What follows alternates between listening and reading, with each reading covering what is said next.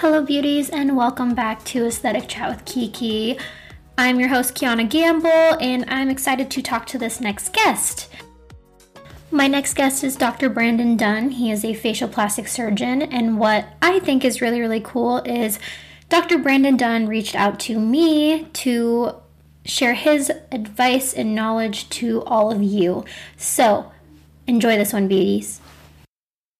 First, I want you to just kind of talk about your background, schooling, and getting you to where you are today. Okay, of course. So I grew up in Southern California. Right before high school, I moved to Hawaii, actually. And so I went to medical school at the University of Hawaii. And after medical school, I did my training at the University of California, Irvine, in head and neck surgery. And so I spent 5 years just working and doing everything in the face and in the head and neck region. After that, I decided to go into a fellowship in facial plastics and reconstructive surgery, and I went to a busy, high-volume fellowship at the University of Kansas. Finally, after I finished my fellowship, I came back to Orange County and joined a practice in Newport Beach, doing skin cancer reconstruction and cosmetic surgery. Awesome. So how long have you been at the practice here in Newport Beach? I started August of last year, so I've been there almost a year now. Okay. And then I'm going to make you do a little math. Total years of schooling up until now. How many years is all of that?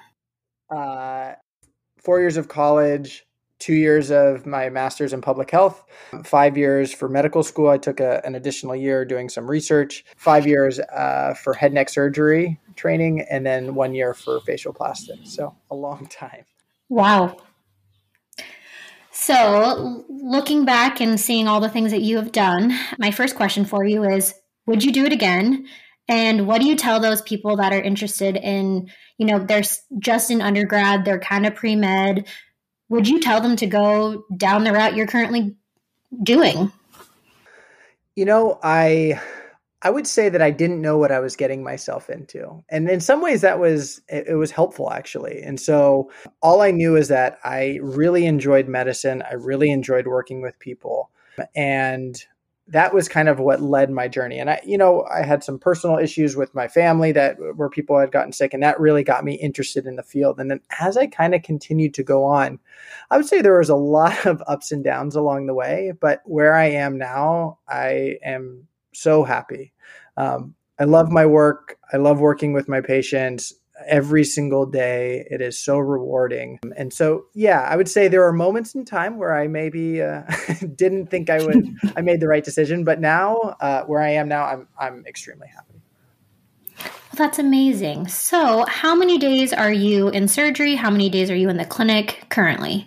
Yeah, that's a good question. So the practice is extremely fluid at this point. So I'm early in my career. I'm building my brand. I'm building my practice. I came back to a really busy area of Newport Beach. And so my practice is more heavily at this point in skin cancer reconstruction. And as I'm building my cosmetic surgery practice, that's going to kind of grow over time. But I spend, surgery can be every day, or it can be, 1 day a week. And so most of the time I'm spending in clinic, and then whenever I have surgeries, it's kind of added within there. Gotcha. And so roughly, do you know how many facial plastic surgeons are in a mile or two radius from you in Newport Beach? Too many. No. No. Actually, I would say facial plastic surgeons, there's not. I was just on a call with one of my good friends, and we were talking about, so I'm currently at a conference of facial plastics, and it's facial rejuvenation and a rhinoplasty conference. And we were doing the math of, there's 50 fellowships in facial plastics and reconstructive surgery. And so every year, 50 people are graduated. And so in 10 years, only 500 people. And so it's really not a huge group. And that's saying that the same number of fellowships existed 10 years ago, and it wasn't. It was significantly less. And so in our area, I would say there's probably 10, 20, maybe 20 facial plastic surgeons specifically. And then the rest are, other types of plastic surgeons, other training. Gotcha. So my next question for you is kind of overall, what are your thoughts on, dermal fillers, Sculptra? Just as a facial plastic surgeon, we can kind of get a wide array of opinions. So I'd love to hear yours.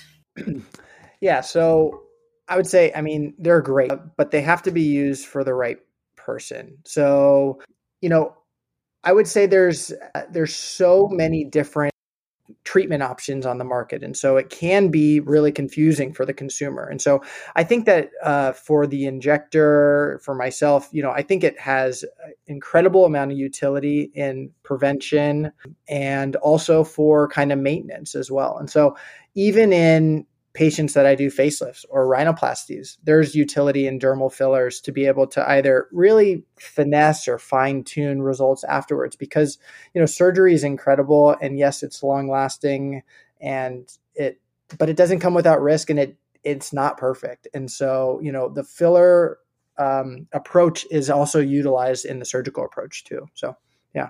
And then are your same thoughts similar for Sculptra? Just because I know that Sculptra can be highly controversial, especially for someone who is performing facelifts. So what are your thoughts on Sculptra? Yeah, I've had a lot of injectors ask me, people that are solely doing injections, ask, really, does it limit or influence our approach or the outcomes of surgery? I would say overall, no. It's I think the most important thing is that we're aware that, whatever treatments are known, so that we can at least kind of plan accordingly. And when it comes to Sculptra, it's your own body creating scar tissue around a foreign body. And it helps, but it doesn't preclude anyone from having surgery. I don't think it necessarily changes the outcomes from surgery. It just means that the surgeon needs to be a little bit more cautious and a little bit more meticulous in their dissection to achieve a good result.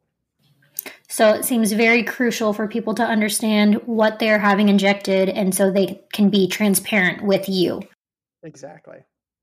So with these types of procedures, especially with fillers and Sculptra, is there an ideal time frame between someone doing filler and then you're allowing them to do a facelift procedure? Ideally, would you like to see filler Sculptra utilized post or maybe a couple years prior? Yeah, I would say the more time between the treatment and surgery, the better. But, it's not always that way. So for Sculptra is really kind of more of a long game as far as getting benefits. And so I would probably wait 3 to 6 months. For filler, I typically would dissolve the filler if I'm doing like a lower blepharoplasty and they've had tear trough filler, or if they're having a rhinoplasty and they've had nasal filler. I would try to dissolve the filler, or at least wait for a year and a half for that filler to ultimately go away, so that I know what I'm working with and so that I can, use my judgment without being influenced by this, kind of this artificial variable. Gotcha. And so kind of transitioning, we're going to talk about, liquid rhinoplasty. I'd love for you to chat about, who needs liquid rhinoplasty and then who should be performing it. Of course. So for me, I think a liquid rhinoplasty has, at least in my hands, it has incredible utility. You can really fine tune, finesse, and contour the nose in ways that are really challenging to do with surgery. And so there's a huge role in it. But yes, I would agree with you. The nose is one of the scariest places to inject on the face. And I'm not sure if the listeners are as familiar, but the big risk that we always worry about, at least with liquid rhinoplasty, is, vascular occlusion causing ischemia, or potentially the most feared complication, which is blindness. And that can happen in other areas. But I will say, even talking, and I just recently did a podcast with Dr. Rivkin, who's, one of the inventors and creators of liquid rhinoplasty. And even someone that's in the nose and injecting all the time and has seen the anatomy, there are still things that we worry about. And so, but we can do safe practices. And so I'd say the safe practices that I use to prevent complications is really small aliquots, always moving the needle, and, doing staged procedures. And so those are the big things. But if you think about injecting as every single time I inject, I am potentially in a dangerous place, then you will inject much less and you're much less likely to have complications.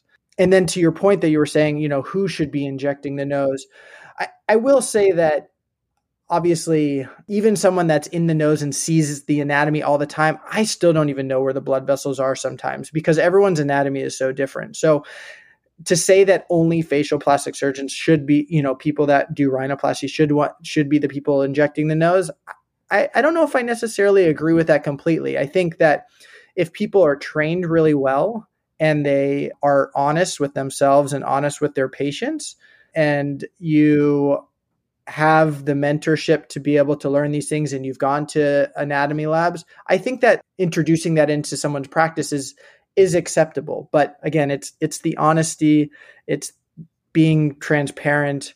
And then the other caveat that I would say is injecting in the center of the nose is the most important. So staying midline is the safest area. So just injecting the dorsum and just injecting the tip are the two areas where you can be the safest. I don't stray even from that area because I still I'm worried about complications.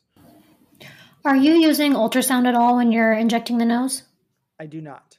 In terms of like longevity, and then what products typically are you using when you're injecting the nose? And then in terms of, when a patient asks, how long is this going to last? What do you kind of tell them?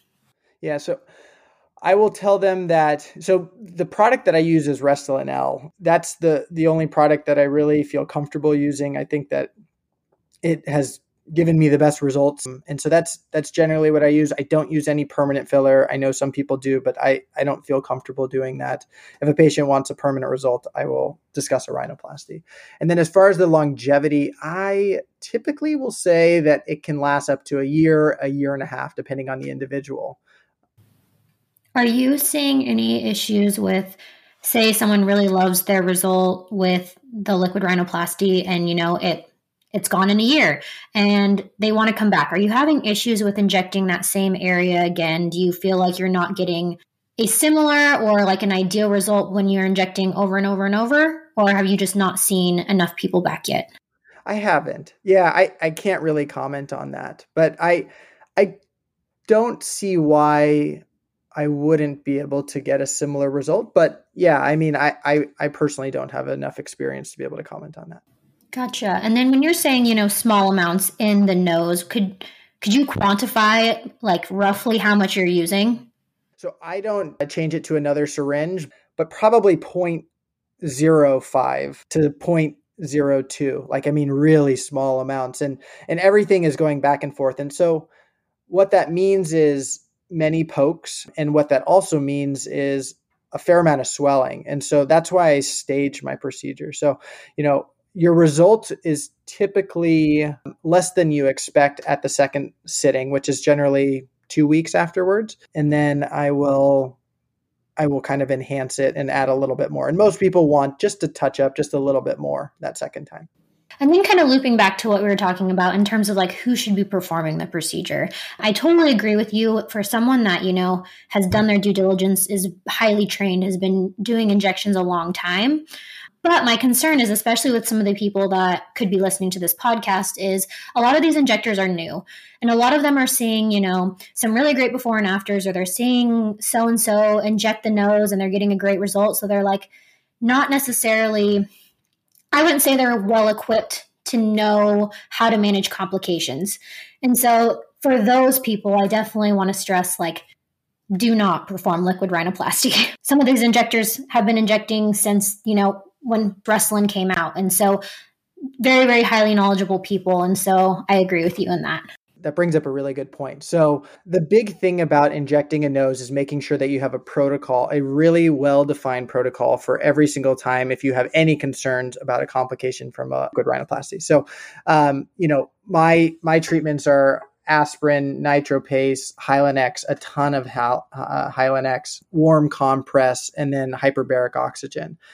That's for tissue ischemia. And then for a vascular occlusion, so I don't feel comfortable if there's a concern for like blindness or any sort of vision changes. Luckily, I've never seen it personally, but I have seen it come in through the ER during my training, which is really frightening. I would send it to the ER or have an ophthalmologic, good friend, oculoplastics or ophthalmologist that would feel comfortable injecting Hylenex into the orbit. And so those are, if you don't have these things available and set up and fully, well-tuned, then you're exactly right. You should not be injecting into the nose because those are the most important things. You need to be ready for it at any time.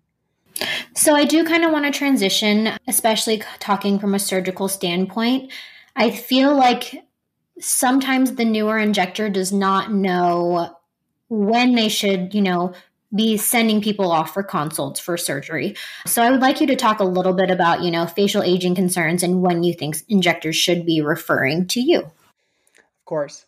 Well, I wouldn't say there's an easy answer to this. I mean, I think that it comes with experience and comes with patient expectations. But, I find that most patients, and I kind of make a arbitrary cutoff, but I think that there's some utility in it. But, the age of 40, most people will do awesome with non-surgical treatment. After 40 is generally when you have to start thinking about other treatment modalities other than, injectables or non-surgical approaches. And so, when you look at the face, you want to assess it in all of its layers. And so for me, you want to look at the skin laxity. You want to look at the muscle banding or the muscle weakness. And then also fat tissues or a different fullness in different areas. And so, the changes that occur with aging become much more difficult to camouflage, which is ultimately what fillers do, the older and older that you get. And I think that it's not to say that fillers aren't good in certain places, like cheeks and things like that. But, when people tend to have jowling or they tend to have submental fullness with skin laxity or platysmal banding, those are things that are really much better treated with surgical approaches than treated with kind of camouflaging with filler. Great point. In your practice, do you guys do other non-surgical treatment modalities like microneedling with RF and CO2 and those types of things?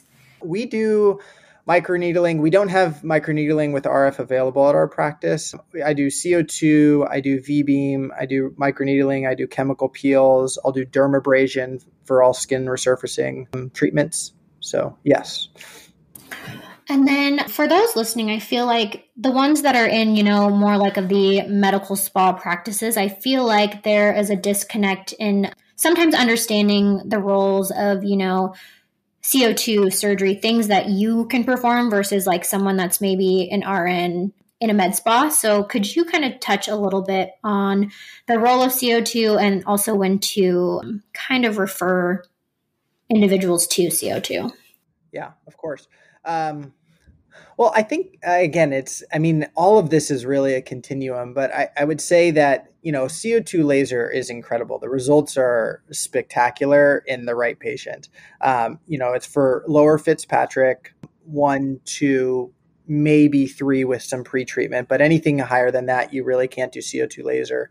The CO2 laser has the ability to really adjust all of its power settings and all of these different things. And so you can kind of play with it and treat different areas of the face with different levels of strength. And so the big thing that it does is it helps with really just kind of giving you a fresh slate to work with. So it takes off essentially the top layer of skin by making small holes and introducing energy into the skin and causing the skin to tighten and also kind of take off the top layer. So it's really powerful, but it can also, in the right patient, it's great, but it also can cause complications too if you're not cautious. You've only been in this kind of side of things for coming up on a year, correct? Correct. So, since you are newer to the cosmetic side of things, have you noticed as well that, they have really kind of divided MDs and non-physician injectors in terms of the space of education and even conferences and things? Yeah, I think that there is a divide. And ultimately, one of my goals actually is to try to get more involved in the educational component. And, I think that people that have been injecting that don't necessarily have an MD, but have been injecting for 20 years have so much experience and that they could share as well. And so just because, we went through the school and the training, I don't think it necessarily, means that we're not on the same playing field at all. And so I would say, I think a lot of at least the injectable companies are trying to bridge these gaps and trying to, have people of all different backgrounds come and teach, and I think that's helpful. And I mean, I think it's helpful to have everyone sit at the table to kind of discuss these things. But yeah, I mean, naturally, I think unfortunately, in most societal things, we have our own categories and our groups and things like that. So there's some limitations to that, but yes. Absolutely. I don't know if that answers your question. No, I think it does. I think that, again, within healthcare, there's like a natural hierarchy, and there's a reason for the kind of pecking order, as you would say, in terms of safety. But I think it's great to hear from more physicians that nurse injectors that have been doing this a long time do hold value, and they do have a lot of experience and knowledge and things that they can bring forth and make the industry better as well. Definitely. So I do want to talk a little bit about, you working on building a brand, especially within aesthetic surgery and being in Newport Beach, where there are 20 other facial plastic surgeons. How does that work for you, being very new and kind of jumping into this realm that's cosmetics, that's also a different part of medicine? Right. Yeah, it's not... I ask myself that question often. I have so many years of training in head and neck surgery, and I ask myself, why am I doing this? This is an uphill battle. I have a guaranteed salary doing head and neck surgery, but here I am, doing this uphill battle. And so I ask myself that, and I think really you just have to, for me, you have to have an answer of why. If you don't have a why you want to do this, then you're not going to be willing to kind of push through these challenging times. But for me, I would say, the biggest thing that I have is my ability to kind of go out and just kind of network and get to know as many people as possible. And so that's where I'm starting. And those are many of the things that I'm doing. So networking, going out into the community, meeting as many people, working with as many patients as possible, and providing good results. And then hopefully, ultimately, a word of mouth kind of progresses from there. And then the next big part is obviously a social presence. There's a lot of taboo and maybe some negative thoughts towards social media, but, there's no opportunity. There's no other opportunity in the world where you can have free marketing and you can reach as many people as possible. I mean, there's so many platforms out there with different ways of connecting with people based on either content or based on your friends network or your social network. And so my goal is trying to utilize those things to network outside of my immediate space. And so that's kind of where I am. I'd say the other thing is trying to figure out and kind of identify my voice. I think that early on, you don't necessarily have your message completely, fine-tuned and figured out. And I think that comes with time and just talking to people and learning more about yourself. But that's kind of where I am. And I'm enjoying the process as far as the day-to-day. I really do. That's amazing. Do you think you are going to kind of wedge yourself into a niche of being kind of the liquid rhinoplasty, kind of that being your focal area? Just because I feel like a lot of, facial plastics end up kind of narrowing in on their like signature treatment. Well, that there isn't really a big presence for liquid rhinoplasty in Newport Beach, and Beverly Hills isn't far. And, there's a few up there that are doing it as their signature, but that may be one of the approaches. I mean, doing facial plastic surgery, one of the unique sides is that, everything I know and everything I do is just within the face. And so I think that having this really focused understanding of the anatomy and how things work is kind of my unique approach to things, when comparing to general plastic surgeons who treat the entire body. I think that's one of the things that I try to kind of highlight. But yeah, I enjoy liquid rhinoplasty. And again, it's such a quick procedure with such incredible results that I think I will definitely continue to expand that. And then one of my questions for you is, within your medical training and prior to transitioning more cosmetic, did you have any formal like business training, marketing training, anything like that? Or has it been a lot of learn as you go, or have you hired people to help you with marketing? I didn't. It really has been learning as I go and just kind of talking and meeting with people and trying to pick everyone's brain that I meet along this journey. I just recently hired a social media marketing intern to kind of help me with post-production editing of videos and help kind of, she's in college. And so, maybe provide some newer, younger ways of thinking about different approaches in utilizing platforms and websites. So yeah, I'm excited. I think that there's a lot to learn, and I definitely did not have the foundation or the background starting out. Did you think, starting out going to med school and things, you would end up having to learn how to, make Instagram posts and TikToks and all these different things? I had no idea. One thing I always said that I wanted to do, and this is just kind of odd, but one thing I always said I wanted to do is I wanted to sell cars before I got into med school, because I feel like if you can sell a car or a used car, you can sell anything. And honestly, I probably would have learned so much along that journey and would have felt much more prepared. But yeah, I'm learning on the job. I think that's very cool. I think that we all kind of are.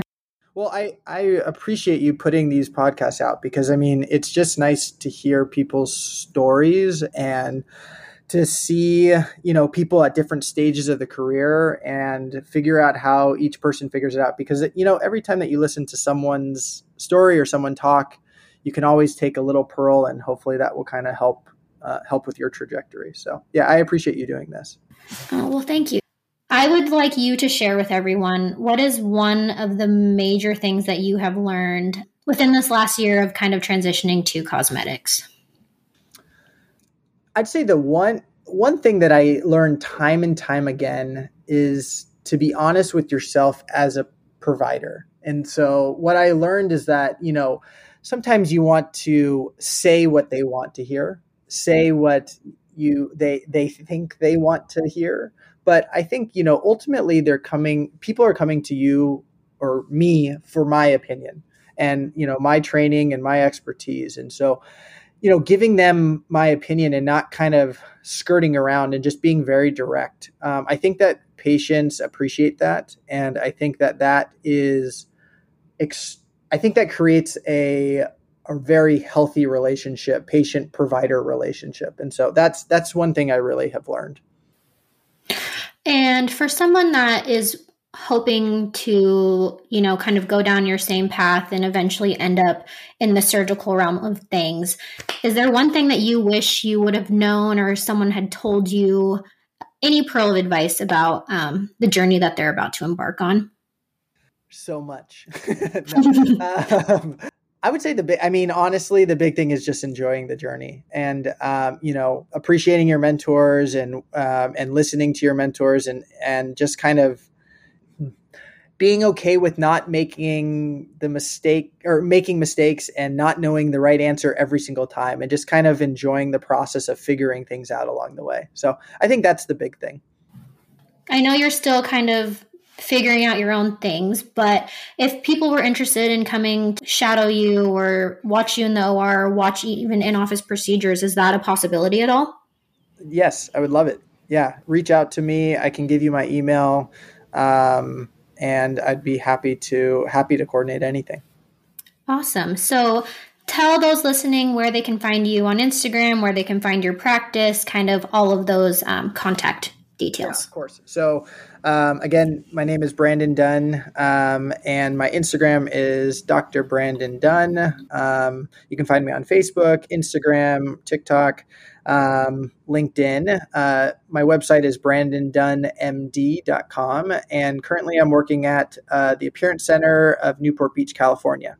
And so happy to see anyone or talk with anyone that has any questions. Well, amazing. Thank you, Dr. Brandyn Dunn, for coming on the podcast. It was really, really fun to chat with you.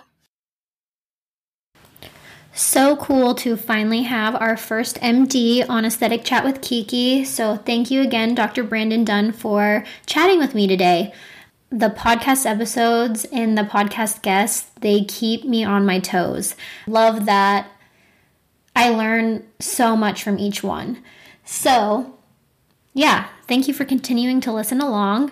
But you know where to find the podcast and all the details. But it's at aesthetic.chatwithkiki is the podcast Instagram. Aestheticnurse.kiki is my Instagram. You know, the website, aestheticnursekiki.com. Don't forget to check that out. You can find us on YouTube, Spotify, Apple Podcasts. But until next time, beauties, bye.